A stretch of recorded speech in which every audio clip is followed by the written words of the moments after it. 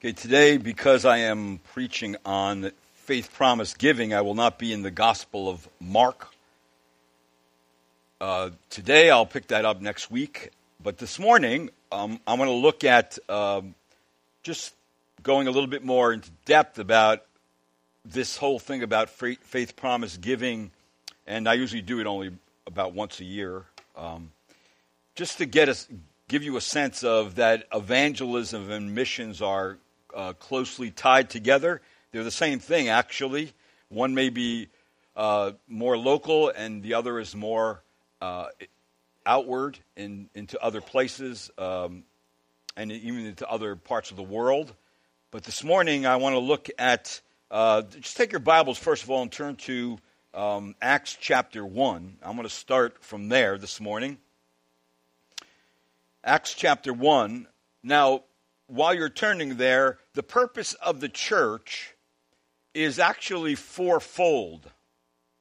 And this particular statement, in several forms, have made it into our membership packet and ministry booklet. So we need to know why the church exists so we can know and implement its mission to this world. The church exists first to worship. Actually, we're saved to worship God. Before we came to Christ, we didn't worship God. We worshiped other things. We worshiped ourselves, but we didn't worship God. When we come to Christ, then we now, in Christ Jesus, can actually worship God and glorify Him. So that's the first point of the purpose of the church. The second is to provide a context of loving fellowship with one another for the purpose of mutual edification. So the second purpose of the church is fellowship. God brings us into a body, into a church. We were pulled out of the world of darkness and placed into the kingdom of light, and therefore God now gathers us together in the church for fellowship. The third purpose of the church is to be a light in this dark world for the evangelization of the lost. And that's the point that I want to focus in on this morning. A fourth purpose of the church is to be a repository of divine truth. The church exists to be an equipping center whereby people can grow through the application of the teaching of the Word of God, and then to utilize their spiritual gifts, the gifts that have been given to them by God, to help edify and build up the body. So the fellowship in the church body was really specifically designed by God to integrate people from diverse backgrounds and then develop the unity of the Spirit of God amongst God's people. Therefore, that fellowship in the body life brings us to realize that we belong to the Lord and we are part of His body. So that means through many different personalities and different backgrounds, but with one common thing that ties us together, that we all know Christ. We're drawn together in one heart and one soul, and where there is real fellowship because of Christ, then He will develop a unity amongst us, and then He will develop a witness, a dynamic witness in our heart for Jesus Christ. So see, this third purpose of the church, that the church is to be a witness. And if you notice in our text right here in Acts chapter 1, it says in verse number 6, it says, "So when they had come together, they were asking Him, saying, 'Lord, is it at this time that you are restoring the kingdom to Israel?'" That was a very important question for them, because Jesus just got done teaching on the kingdom for some 40 to 50 days. And so they're wondering, okay, you're resurrected now. Is the kingdom going to come now? Well, notice how He answers it in verse 7. He said to them, "It is not for you to know times and epochs, which the Father has fixed by His own authority." And then verse 8, He says, "But you will receive power when the Holy Spirit has come upon you, and you shall be my witnesses, both in Jerusalem and all Judea and Samaria, even to the uttermost part of the earth. Now, that is commonly also referred to as the Great Commission. That in Matthew 28, the Lord says that you are to go and make disciples of all nations. So the first thing that Jesus mentions with regard to discipleship is that we are to go and make disciples. That we're to go locally and reach out with the gospel of Jesus Christ, and we're to make sure that our witness is not just local, but it is global. That we're taking the gospel and we're making sure the gospel goes to other nations and other groups of people. And so that becomes very important to the heart of the Lord, and it should be to the heart of God's people. So going to all the nations with the gospel of Jesus Christ is the beginning of the discipleship process. And going is the first step in that process. So the goal of evangelism is not just to have a long list of converts, but to have sons and daughters in the Lord who have been brought to himself in all walks of life, in all states of our country and all countries of the world. That's the goal of the Lord. It should also be observed that three persons are always involved in the process of evangelism, namely the missionary, or the one telling the gospel, or the evangelist, and then the hearer, the someone who's receiving what you're telling them, and then the Holy Spirit. See, they respond to the message through faith. However, it is the Holy Spirit who convicts and is really the divine catalyst for saving faith. Without the Holy Spirit, no one can get saved. He is the one who convicts us of our sin, of righteousness, and judgment. He lifts Christ up, so we realize that the Father's solution to our sin problem and to being made right with him is Christ. And that's what the Spirit of God does. And so once we all come to Christ, all right, then the Lord at some point lays upon our heart a desire to tell others. Wow, God brought me this truth. I want to tell other people about it. I want other people to know what I know. And so there are different reasons for doing evangelism, or really the issue would be why evangelize at all? Why be involved with missions? Well, there are actually a number of reasons that believers would actually engage in evangelism with. It was J.I. Packer who wrote in his book, Evangelism and the Sovereignty of God, secondary reasons on why people would evangelize or tell the gospel to other people. Here's the first one he gave. He says, listen, there's going to be the new personal experience of a believer. That means the new convert is excited about his or her conversion experience. So they want to go and tell the gospel to their friends, to their relatives, to their co-workers. And this usually lasts, he said, about 30 to 90 days, sometimes longer, until new believers experience opposition to their message and or the excitement, at least at that point, wears off, or they fear that they don't know enough to be able to continue to communicate what happened to them. All right, and all those things actually take place at some time or another. A secondary reason given was the involvement of a training program that many older Christians will evangelize when they have been trained to do so. They're assigned to share the gospel. They're challenged to go out and share the gospel, which they should be. But brethren, even though I am a firm believer in teaching evangelism and also of programs like Evangelism Explosion and the Way of the Master these are still secondary reasons for evangelism. See, the problem is that people do what is expected and what they are held accountable for. When the training program is over, the accountability usually ceases, and most often the evangelism does also. A third secondary motivation for evangelism would be that of guilt.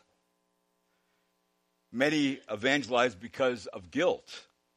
They do not want to be responsible for anyone's going to hell, and as a result of that person's not hearing the gospel. So they often are motivated to witness to a close relative or a friend because they are so burdened with guilt that they don't want to, and worried also, they don't want anyone to go to hell. Now, that is definitely something that we should have on our hearts, but it's not really ours to hold. That guilt is too heavy for a human being.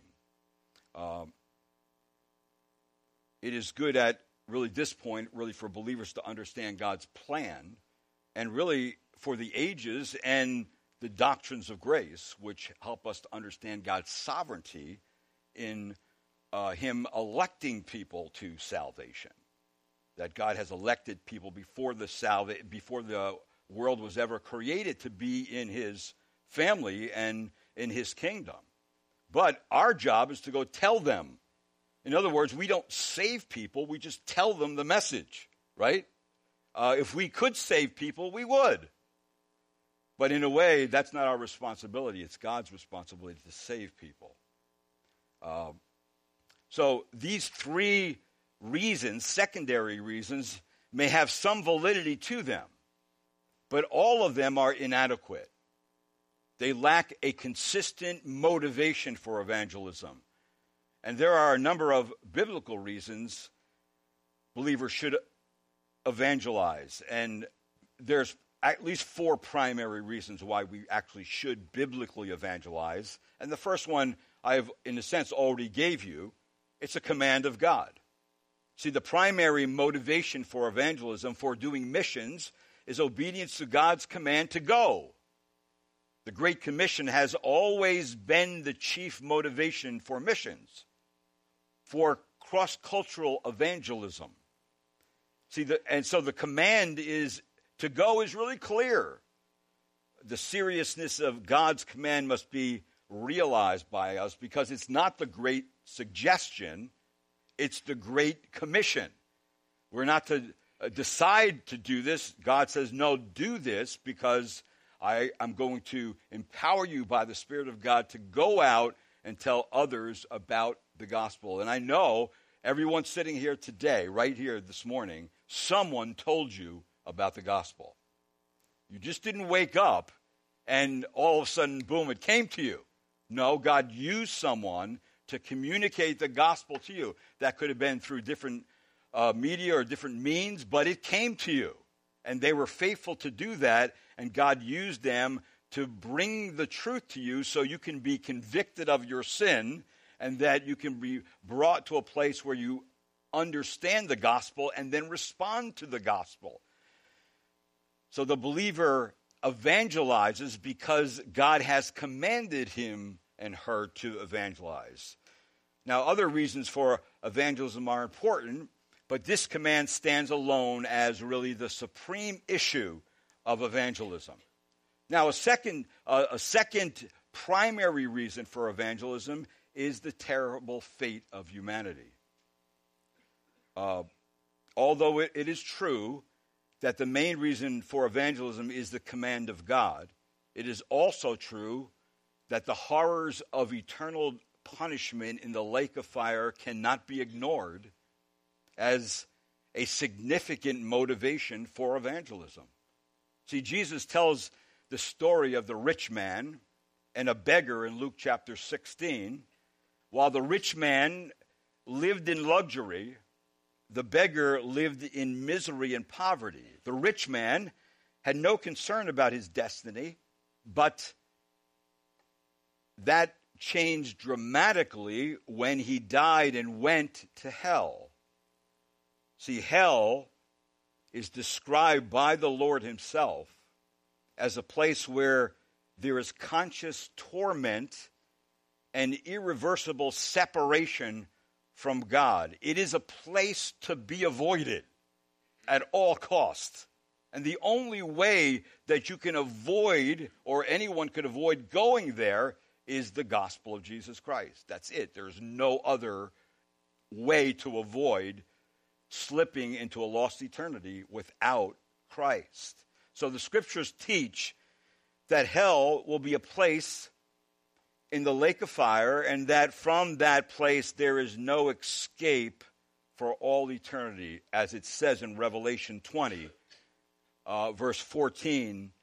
Then death and Hades were thrown into the lake of fire.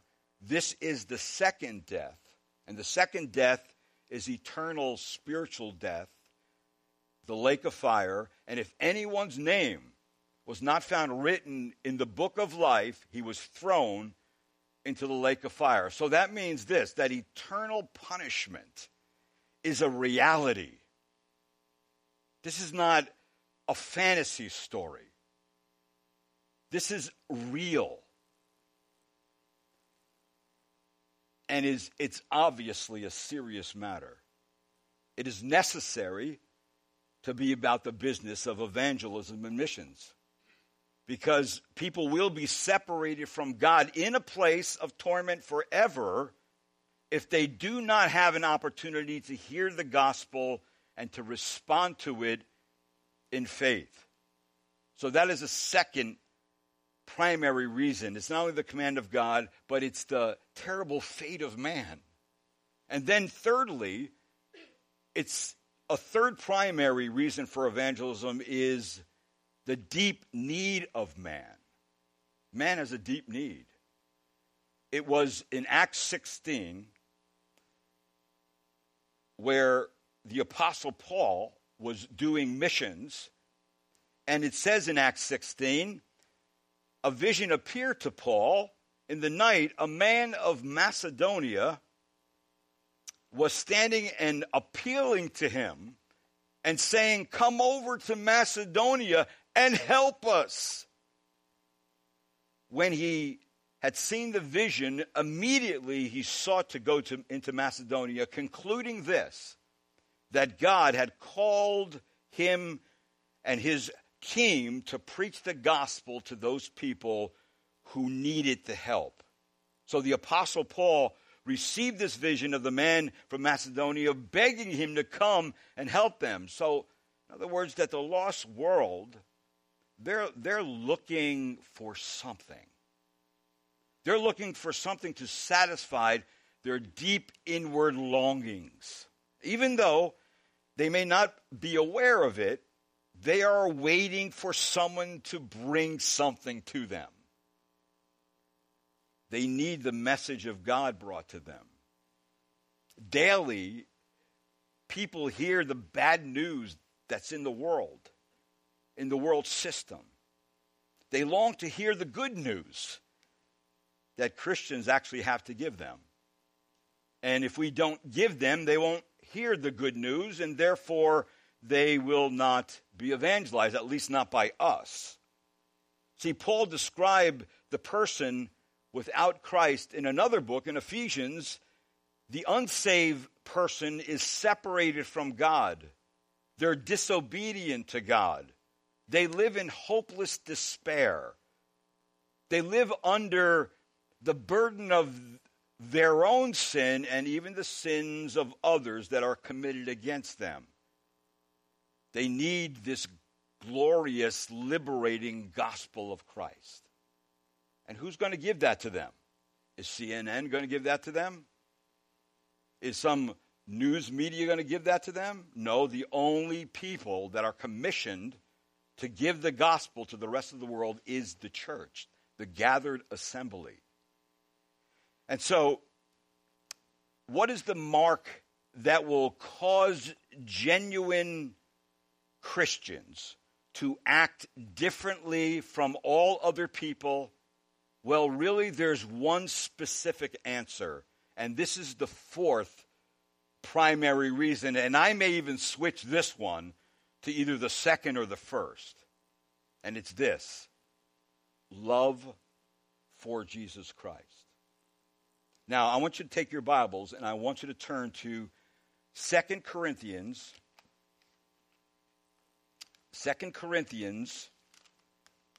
chapter 5. Specifically, verse 14 onward. So, this fourth primary reason is love, the love of Jesus Christ. If you notice in verse number 14, it says, "For the love of Christ controls us, having concluded this, that one died for all, therefore all died." Now, see, believers in Jesus Christ are his ambassadors, it's going to say in this passage. They are sent because now they belong to another kingdom, not the kingdom of the world, but the kingdom of God. And therefore, because they belong to the kingdom of God, they're going to represent that kingdom in the world in which they live, which is this world. But they're going to represent Christ with a message. When the love of Christ and the joy of salvation are experienced by the believer and understood by the believer, the desire is for others to experience the same thing. But you notice the motivation here is love. It's the love that Christ demonstrated to you and I on the cross of Calvary. Dying, the just one, Christ, dying for the unjust people, us. Something he was doing on the cross that we could have never done on our own. So that Christ's love in this passage overcame the Apostle Paul. Paul knew the love of Christ, that the love that Christ had for him, because it was demonstrated to him in a most costly way. Paul understood that the only way to be saved is through someone dying in his place as a substitute. And so he understood that Jesus did that, and he became a believer, and he now knew that Christ loved him savingly. So Paul's conception of Christ's love for him held him to the task of not keeping his mouth shut anymore. It overtook him and compelled him to serve Christ wholeheartedly and beyond what is ordinary for a human being. In other words, a true ambassador urges people. If you look down to verse number 20 of 2 Corinthians chapter 5, notice what it says. "Therefore we are ambassadors for Christ, as through God we were making an appeal through us, as though God were making an appeal through us, we beg you on behalf of Christ, be reconciled to God." So you see the urgency there of someone who understands the love of Christ and now is loving Christ, that they realize that Jesus Christ is the only answer to be saved and be made right with God.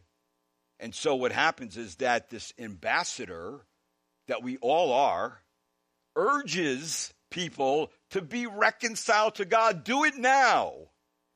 Become friends with God today through Jesus Christ. Take advantage of the peace terms of the gospel and keep begging them to come to Christ. Yes, it's that urgent to beg someone to come to Christ. Also in another epistle, Paul writes, he wrote this to the Corinthians. He says, "Working together with him, we also urge you to receive the grace of God," all right, not to receive the grace of God in vain, for he says, "At the acceptable time, I listened to you, and on the day of salvation I helped you. Behold, now is the acceptable time. Behold, now is the day of salvation. So the urgency when a person receives or hears the gospel, that really that moment is the time to believe, not to put it off for further reflection, not to put it off because you're busy doing something, and once you get that done, you'll listen to it and consider it. No, the reason why is because we're not guaranteed tomorrow. We're not guaranteed the next 10 minutes. We have no guarantee that we will be alive this evening. All right, but we do have a guarantee if we know Jesus Christ and we have received the gospel of Jesus Christ, we have a guarantee that he will not only save us, but keep us and bring us into his presence. See, so that's the guarantee we have. Other than that, we don't have the guarantee that we're going to live 10 more years or 20 more years or 30 more years. We don't know that. The thing is to live for Christ now. And if you never trusted Christ as your Lord and Savior, now's the day to do it. Now's the day. You know why? Because the Spirit of God is not always going to strive with us. He's not only going to be moving in your heart and moving you to understand the truth. He's not always going to be doing that. Right now in the church age, in this age of grace, it's the gospel seed planting age. We're planting the seed of the gospel everywhere. And you know what? Thank the Lord. And if you've had the privilege of not only witnessing to someone, but seeing them come and believe in Christ and see them change before you, because God's seed is now planted in their heart and God's given them their spirit, and now they love the Word of God and they love Christ and they love his church and they want to tell people about it. There's nothing like that on this side of eternity. That's the most exciting thing to witness, to see God's hand in someone's life. So the cross is terrifying because it was a bloody execution. That Jesus' crucifixion shows us that something had gone terribly wrong with the human race. But it also shows us that there is a solution. The Bible tells us about what God has done in order to reconcile sinners to himself. Friends do not need to be reconciled to anyone. Enemies need to be reconciled to someone. We were enemies of God. There's nothing that can reconcile us to God. There's nothing we can do in the realm of good things to match what Christ accomplished on the cross. So it's nothing we could have done to save ourselves. It's all because of what Christ has done. It was God who sent Christ. It was God himself who took the initiative so we can be saved. See, the Lord responded to sinful humanity who had nothing to offer him by offering himself as a sacrifice for sin. And that one main text in the Gospel of Mark, for even the Son of Man did not come to be served, but to serve and to give his life a ransom for many. That his sacrifice was meant to propitiate God. And as the result of that, Jesus died to wipe out the guilt of our sins. And so the effect of such a sacrifice was the pardon of the offender and his restoration to communion with the true and living God. So in other words, sin was dealt with in the substitutionary death of Jesus Christ, and the result of that is that the sins of believers were washed away.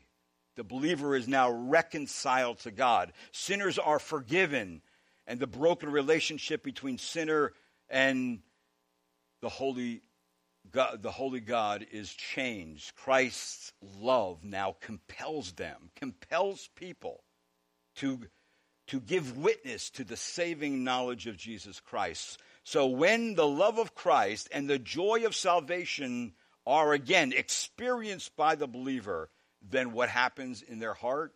A desire. I want to see people saved.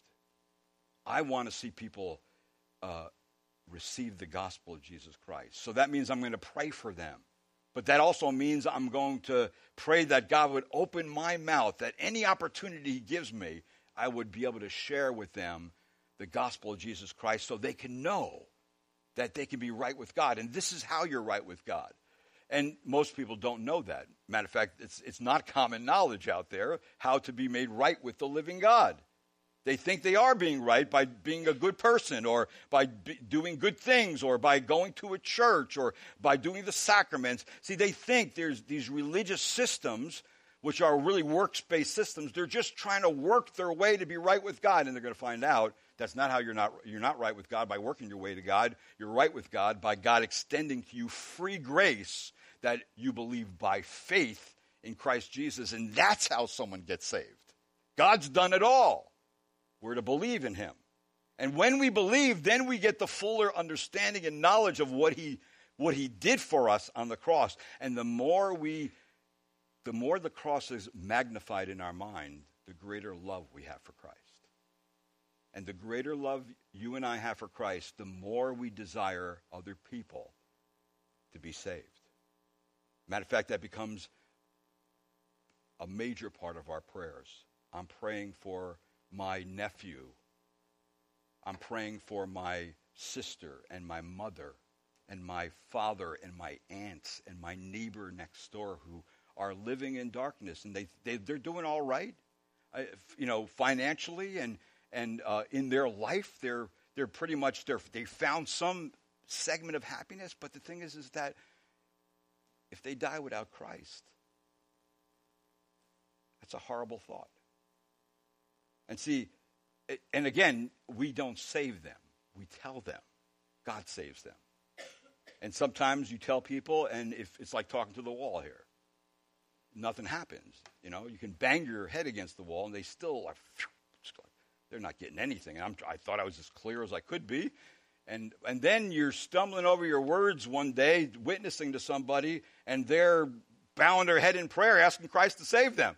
It's really, and then you realize, you know what, it's not you. You don't have any particular skill to save anybody, but you do have your testimony that you can tell them about how God saved you, and you do have certain knowledge of the points of the gospel that you have to tell them that, listen, you need to be delivered from your sin. You have to tell them about the grace of God and the solution the Father has is Jesus Christ, and that you have to believe it by repentance and faith. You can tell them those things, and when you tell them, the Spirit of God does the rest. He brings a person to saving knowledge of Jesus Christ. So, when I have this love for Christ, I want you to notice what it says in 2 Corinthians for a minute. Look at verse number 15. There's several things that happen when someone understands love for Christ. And here's the first thing that happens.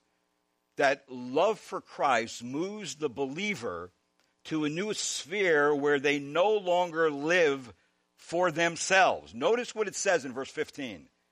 And he died for all so that they who live might no longer live for themselves, but for him who died and rose again on their behalf. That's pretty clear, isn't it? Why do I evangelize? Because I love Christ. Why do I love Christ? This is what he did on my behalf. And so I'm motivated to do that. See, in Christ, believers experience not only death to sin, but also resurrection to righteousness. They are changed. They are constrained by this love. And now to live for the one who died for us in our place and rose to give us real life.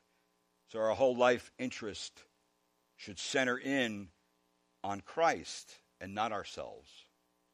We were so preoccupied with ourselves, but when you come to Christ, you're preoccupied with Christ. Even what Paul said in Philippians 1:2, for me to live is Christ, and to die is what? Gain. See, his whole perspective on living was Christ. Yes, people of the world think you're weird and strange, and they have all certain names for you, some things you can't mention.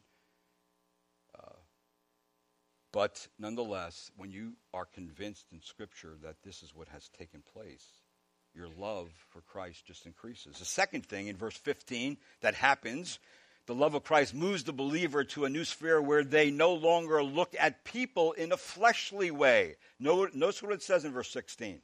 It says, therefore, from now on, we recognize no one according to the flesh. Now, that's very, very important for an ambassador, for someone who's going to be an evangelist, someone who's going to tell people about Christ. People are not looked at anymore as Jew or Gentile, bond or free, poor, pagan, barbarian, nor by their skin color, red or yellow or brown or black or white. See, our love has gone beyond prejudice to the soul that is created in the image of God. This whole race card today that's played in our government is very destructive. They never get past that. But in the church, we better get past that, because it is not about any of those things. It's about the soul. It's about the soul that's created in the image of God. It's the soul that Christ died for. The soul is eternal.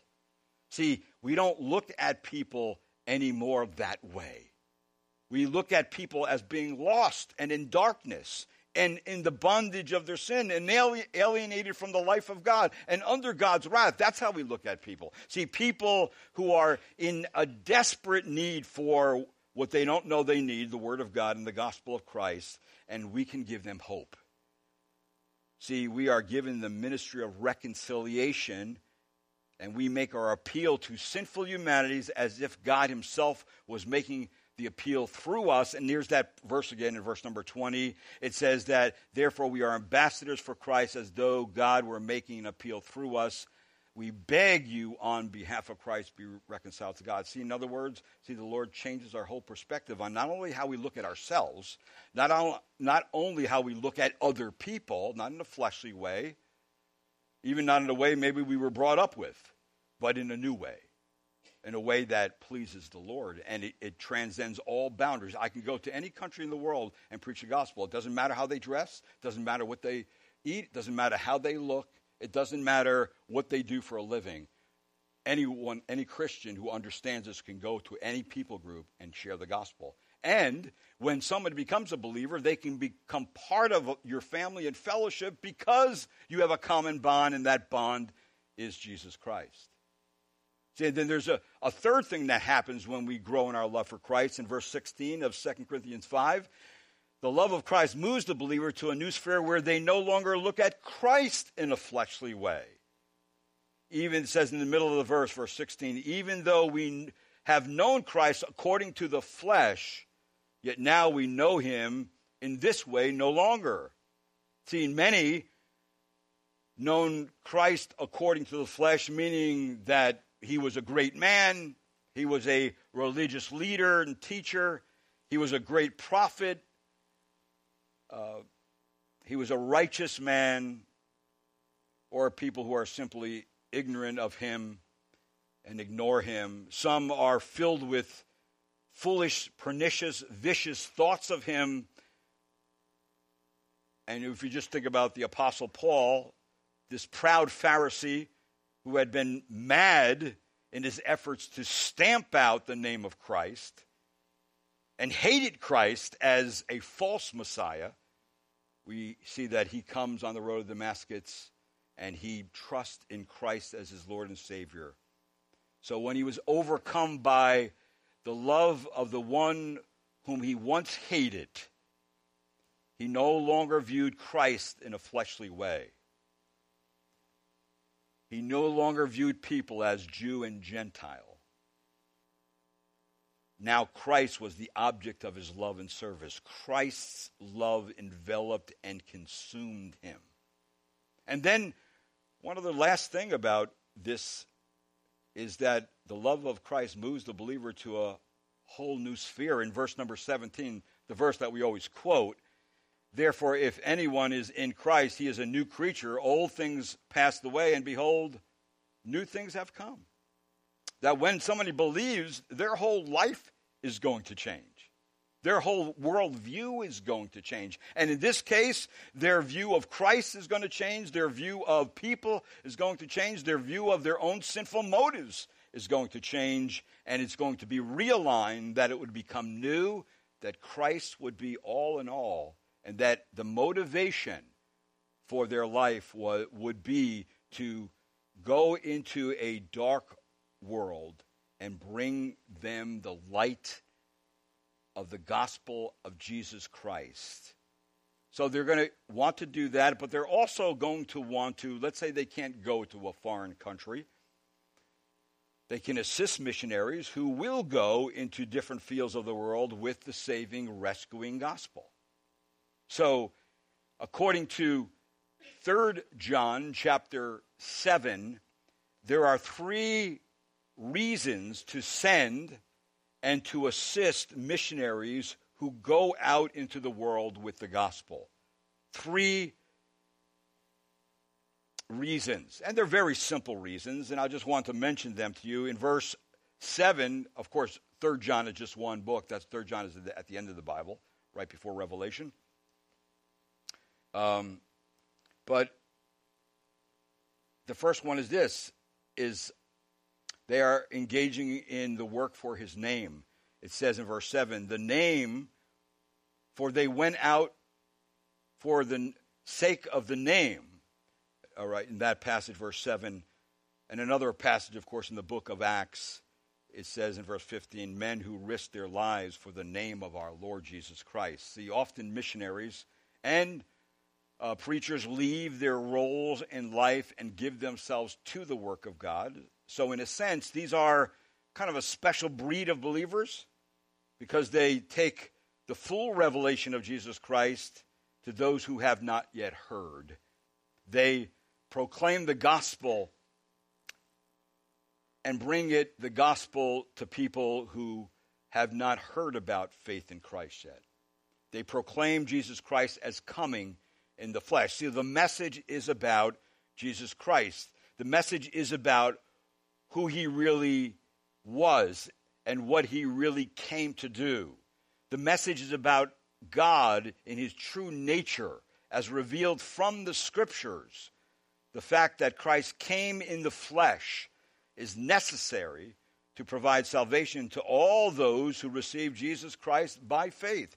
It is always first and foremost about the name, because it is only by the name of Jesus Christ that people can be saved. The Word of God is clear and emphatic concerning the centrality and exclusivity of preaching the name of Jesus Christ. Acts 2:21, it says, and it shall be that everyone who calls on the name of the Lord, what? Will be saved. And then Acts 4:12, there is salvation in no one else, for there is no other name under heaven that has been given among men by which we must be saved. So, brethren, we must never deviate from this particular truth. And always remember, everything else is secondary to that truth, such as feeding the poor, building projects, mercy projects, medical assistance, and humanitarian efforts. These things are important and should be part of the missions, but never at the expense of the exclusion of the preaching of the name of Jesus Christ and his saving gospel. We could never exclude that. They should both go together. A second thing that it says in 3 John, verse 7, is that they receive no support from unbelievers. It says, accepting nothing from the Gentiles.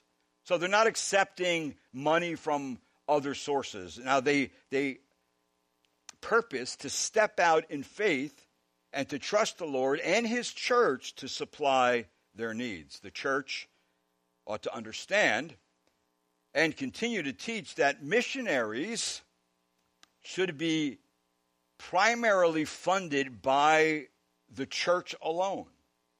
It's the church that is the center of God's program. We, the church, are given the mandate to sustain and to show kindness only to those who bring the true gospel of Jesus Christ, as far as specifically support, financial support. And then a third reason would be this, and this is an important one. Look at verse number 8. It says of 3 John. It says, therefore we ought to support such men so that we may be fellow workers with the truth. See, that means it's connecting those who go with us. We ought to be supporting them because that makes us co-laborers. We cannot all go. We cannot all leave everything and go. See, we're to assist them so we continue to be joint workers with them. See, the job cannot be done by one or just a few. All of us can assist in some way.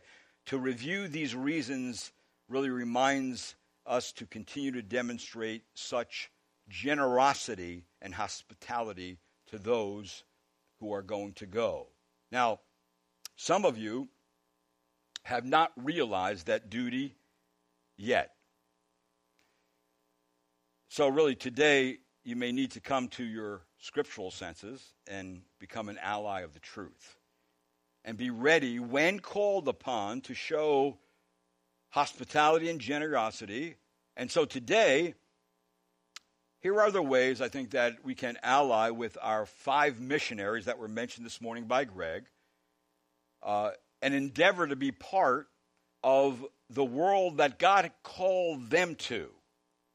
And so the reason why we're asking you to separate your regular giving with your missions giving is so you can take more of an interest by what you're giving by way of a faith promise to either all the missionaries or one or two of the missionaries, all right, that our church family actually supports. So, in other words, acting on these biblical truths has really desirable results because our hospitable and generous participation, no matter how small, makes you and I joint workers with those who go out with the truth of the gospel of Jesus Christ.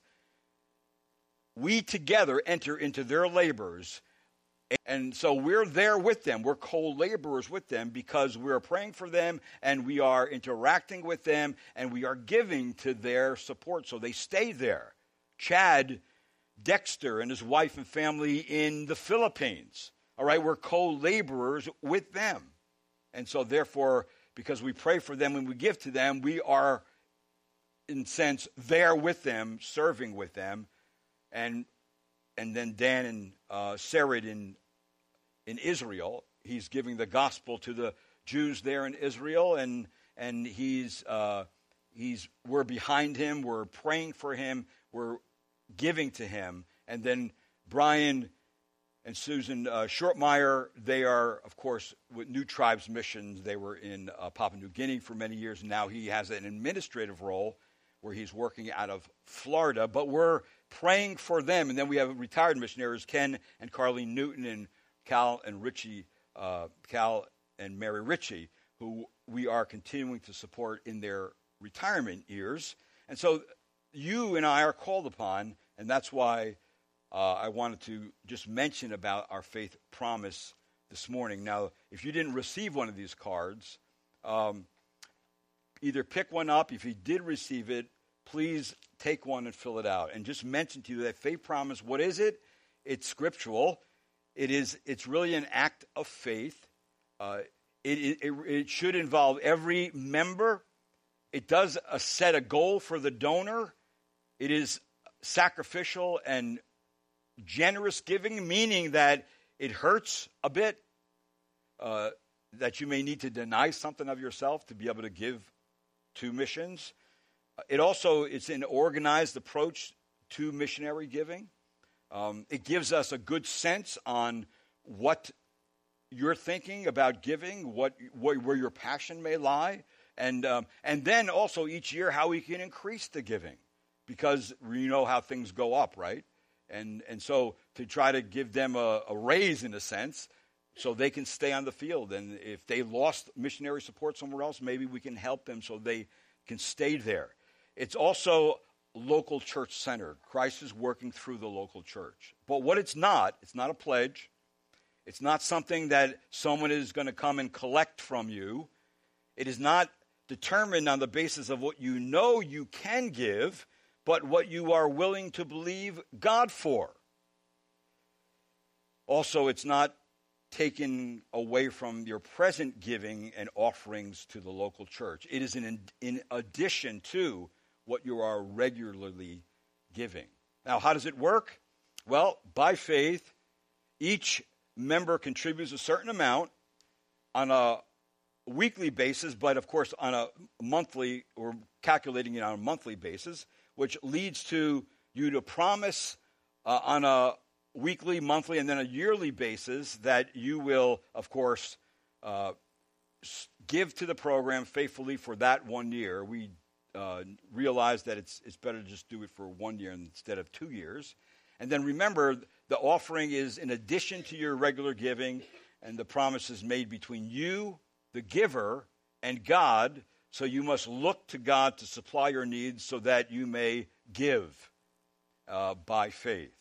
And then when you honestly consider the conditions of the perishing heathen in the world, then you find out from Scripture it's more blessed to give than to receive. And that is a principle. And so how can I and you give the faith promise? Well, according to 2 Corinthians, and I'm not going to look at those verses, I'll just give you the points that come from it. The first thing you should do is surrender your will so you can give freely and sacrificially. It tells us in 2 Corinthians, "For I testify that according to their ability and beyond their ability, they gave of their own accord." So the second thing is to submit yourself to the Lord. It says in 2 Corinthians 8:5, "And this not as we had expected, but they first gave themselves to the Lord and to us by the will of God." So submitting yourself to the Lord and then settling the amount the Lord wants you to give. It says in 2 Corinthians 9:7, "Each one must do just as he has purposed in his heart, not grudgingly or under compulsion, for God loves a cheerful giver." And then subscribe to the amount on your faith promise card. One thing that's interesting in Corinthians, it says that there, "I thought it necessary to urge the brethren that they would go on ahead to you and arrange beforehand your previously promised bountiful gift." So they promised it. And that's why we're looking at this as a promise. And then lastly, to set this amount aside each week and promise to give it fully for a year. And so, again, on that card, fill that out. Let us know how much. For example, if you wanted to give $5 a month to each missionary, that would be $25. $5 a week or a month to each missionary. At the end of the month, you would have spent $25 to missions, and that it lists just list the amount that you want to give, and then put the total on the bottom, and of course we will do the rest. If you give $1 weekly, then yearly that would be $52. If you gave $2 in a year, you would have given $104 to missions. If you gave $5 in a year, it would be $260 to missions. If you give $10, then of course it would be $520 to missions. If you gave $25, it would be $1,300. If you gave $50, it would be like $2,600 that you would give to missions. So break that up, and then if you don't use offering envelopes, which you should, because then you could, when you do your taxes, you can let the government know you gave this much to charity, wherever and then you can deduct it, and then you have more money coming back if you use these. Now, I know that not everybody uses them, but there's a mission section. Just put how much you are going to give each week, or divide it up, or if you want to just give one mission envelope and say it's $25 for the month on your mission envelope. All right, so, and another thing is that soon we're going to have also online giving. Now, the reason for that is I realized that, you know that only 30% of millennials, actually wrote out a check. All right, so that means that they do everything online, right? And so therefore we're gonna have we're testing it out now, right? And we're gonna have online giving pretty soon. All right, so again, I think that I pressed the point home pretty emphatically. We should be participating in giving to missions. It is a great blessing to be part of that. Now, let me just end with this. It was a chaplain named Chaplain McCabe who set out to raise actually $1 million for missions. But when he started out doing it, he was met with great disappointment and often was greatly discouraged. And one day, while he was going through his mail, there was a particular envelope that he noticed, and it was a letter from a little boy, and the little boy wrote him this letter in a kind of a scrawlish, boyish type of printing. And he said to him, "Dear Chaplain McCabe, I'm sure you're going to get $1 million for missions. I am going to help you get it too. So here's a nickel toward it. It's all I got right now, but if you need any more, just call on me." Now, what's interesting is this became this chaplain's most effective story in raising money. And in fact, this little boy's tattered nickel multiplied and became $1 million, and he helped more people than he could ever imagine. So see, it's really the desire, the love for Christ to give, and then God takes it and multiplies it and uses it in ways that we would never even imagine. And in fact, we may not even find out until we get to heaven. But just be faithful in it, and the blessing of the Lord comes when we are faithful in this way. Now, if anybody knows me, I am not a person who preaches on money and giving very often. Matter of fact, it's very very large amounts of time in between I do that, but sometimes it's needed, right? And of course it's the heart of God to be able to give so the gospel can continue to go out not only locally but globally. Let's pray. Lord, this morning I do thank you again for those who have faithfully given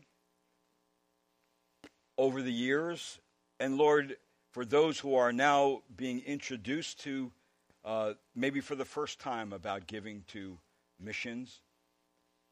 And just, Lord, give them a sense from the Word of God how important this is to your heart. And we want to see, Lord, more participation in the missions giving. And so we can, Lord, keep them on the field, and we can see their support even over the years to increase. Lord, thank you for your faithfulness to us in our personal lives. Thank you, Lord, that you supply our needs so richly. And I pray, Lord, as we consider the truths mentioned today, that you would just move our heart to and open our mouth to be faithful to share the gospel with people who have never heard it. Lord, open our mouth, and Lord, loosen our pockets so we can be faithful in the things that you've given us to give back so your work can go on locally and globally. And I thank you for what you have done and what you will do. In Christ's name, amen. Let's stand together.